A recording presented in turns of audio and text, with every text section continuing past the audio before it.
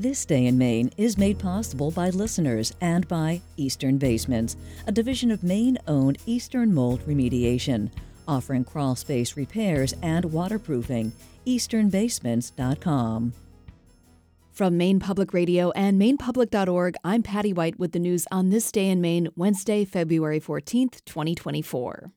Governor Janet Mills today introduced a $71 million spending plan that includes a boost in public education, housing, and mental health funding. Steve Missler has more. The governor's proposal would bump the state's current two-year budget to $10.4 billion by tapping an anticipated revenue surplus. While that surplus is pegged at roughly $265 million, Mills has proposed banking nearly 40% of it to make sure the state can continue to fund existing programs when revenues plateau. Overall, the spending plan focuses on several policy priorities, including a response to the mass shootings in Lewiston last fall. It creates a victims fund to pay for uncovered medical expenses for mass shooting survivors, as well as a network of crisis prevention centers, including one in Lewiston. Mills would also spend $6 million to rehabilitate state parks and public lands damaged in a wave of violent storms and allocate money to municipalities for climate resiliency planning. The proposal is now in the hands of the legislature, which can modify it before sending it back to the governor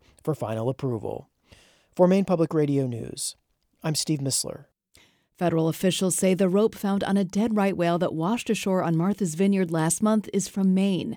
Nicola Grisco reports. The National Oceanic and Atmospheric Administration found purple markings on the gear found deeply embedded in the tail of the young female, which is consistent with the rope used by Maine lobstermen.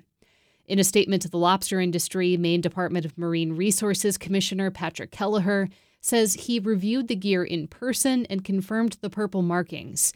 He called the incident unfortunate and rare. He says this is the first time that Maine gear has ever been found on a dead right whale. But scientists caution that the vast majority of right whale entanglements are undetected, and the gear historically has not been recovered or identified.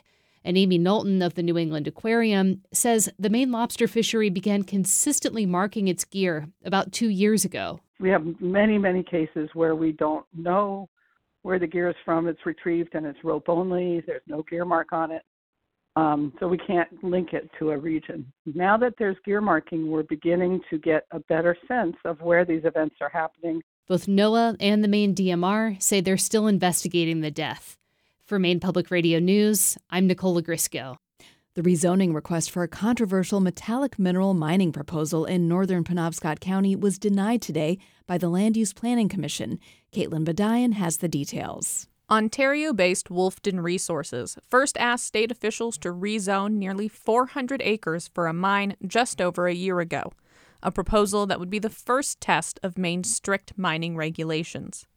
But after hearing concerns from residents and environmental groups, the Land Use Planning Commission voted 5-2 to deny the rezoning, prompting cheers from project opponents in the room.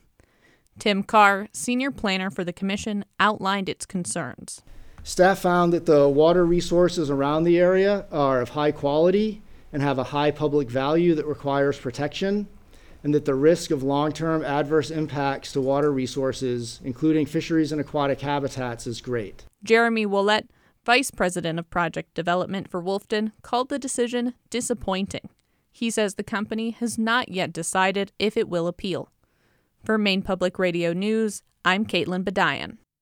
The Maine Department of Corrections continues to struggle to open smaller-scale alternatives to the state's youth detention facility in South Portland, and as Kevin Miller reports, one big reason is hiring. On average, 28 young people were held at the Long Creek Youth Development Center each day last year. That's roughly half the average daily population in the 2 years before the COVID pandemic, which Department of Corrections officials say is bucking the trend seen in many other states. But Associate Commissioner Christine Thibault told lawmakers that it's been a challenge to open alternative facilities that are smaller than Long Creek, but still secure. It's easy to imagine that you could create a program in the community for some of the highest acute behaviorally challenged adolescents, but it is not easy to effectuate.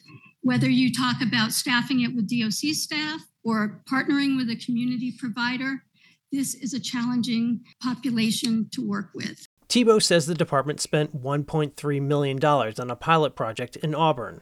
But the residential treatment contractor hired to run the facility struggled to find staff, and the facility closed after serving just 8 young men in 1 year. The Department of Corrections also opened a small facility adjacent to Long Creek for young women, but it also closed after less than a year, again because of insufficient staffing.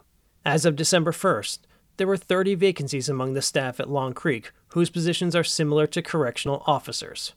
For Maine Public Radio News, I'm Kevin Miller. Portland-based veterinary company Covetrus has agreed to pay $23.5 million for sending misbranded prescription drugs to customers across the U.S. Covetrus has several U.S. locations, and the settlement was announced by the U.S. Attorney's Office in the Western District of Virginia. Investigators say that between 2019 and 2021, Covetrus shipped more than $20 million in prescription drugs from non-pharmacy locations to end users who weren't authorized to receive them. Such shipments are deemed misbranded. A Covetrus spokesperson says the company fully cooperated with the U.S. Attorney's Office and is committed to complying with federal and state laws. And that's today's Maine news. For more stories, visit mainepublic.org. Coming up on Maine Calling at 11 tomorrow morning, cultural appropriation. Join the discussion to learn about this issue in Maine and elsewhere. I'm Patty White. Thanks for listening.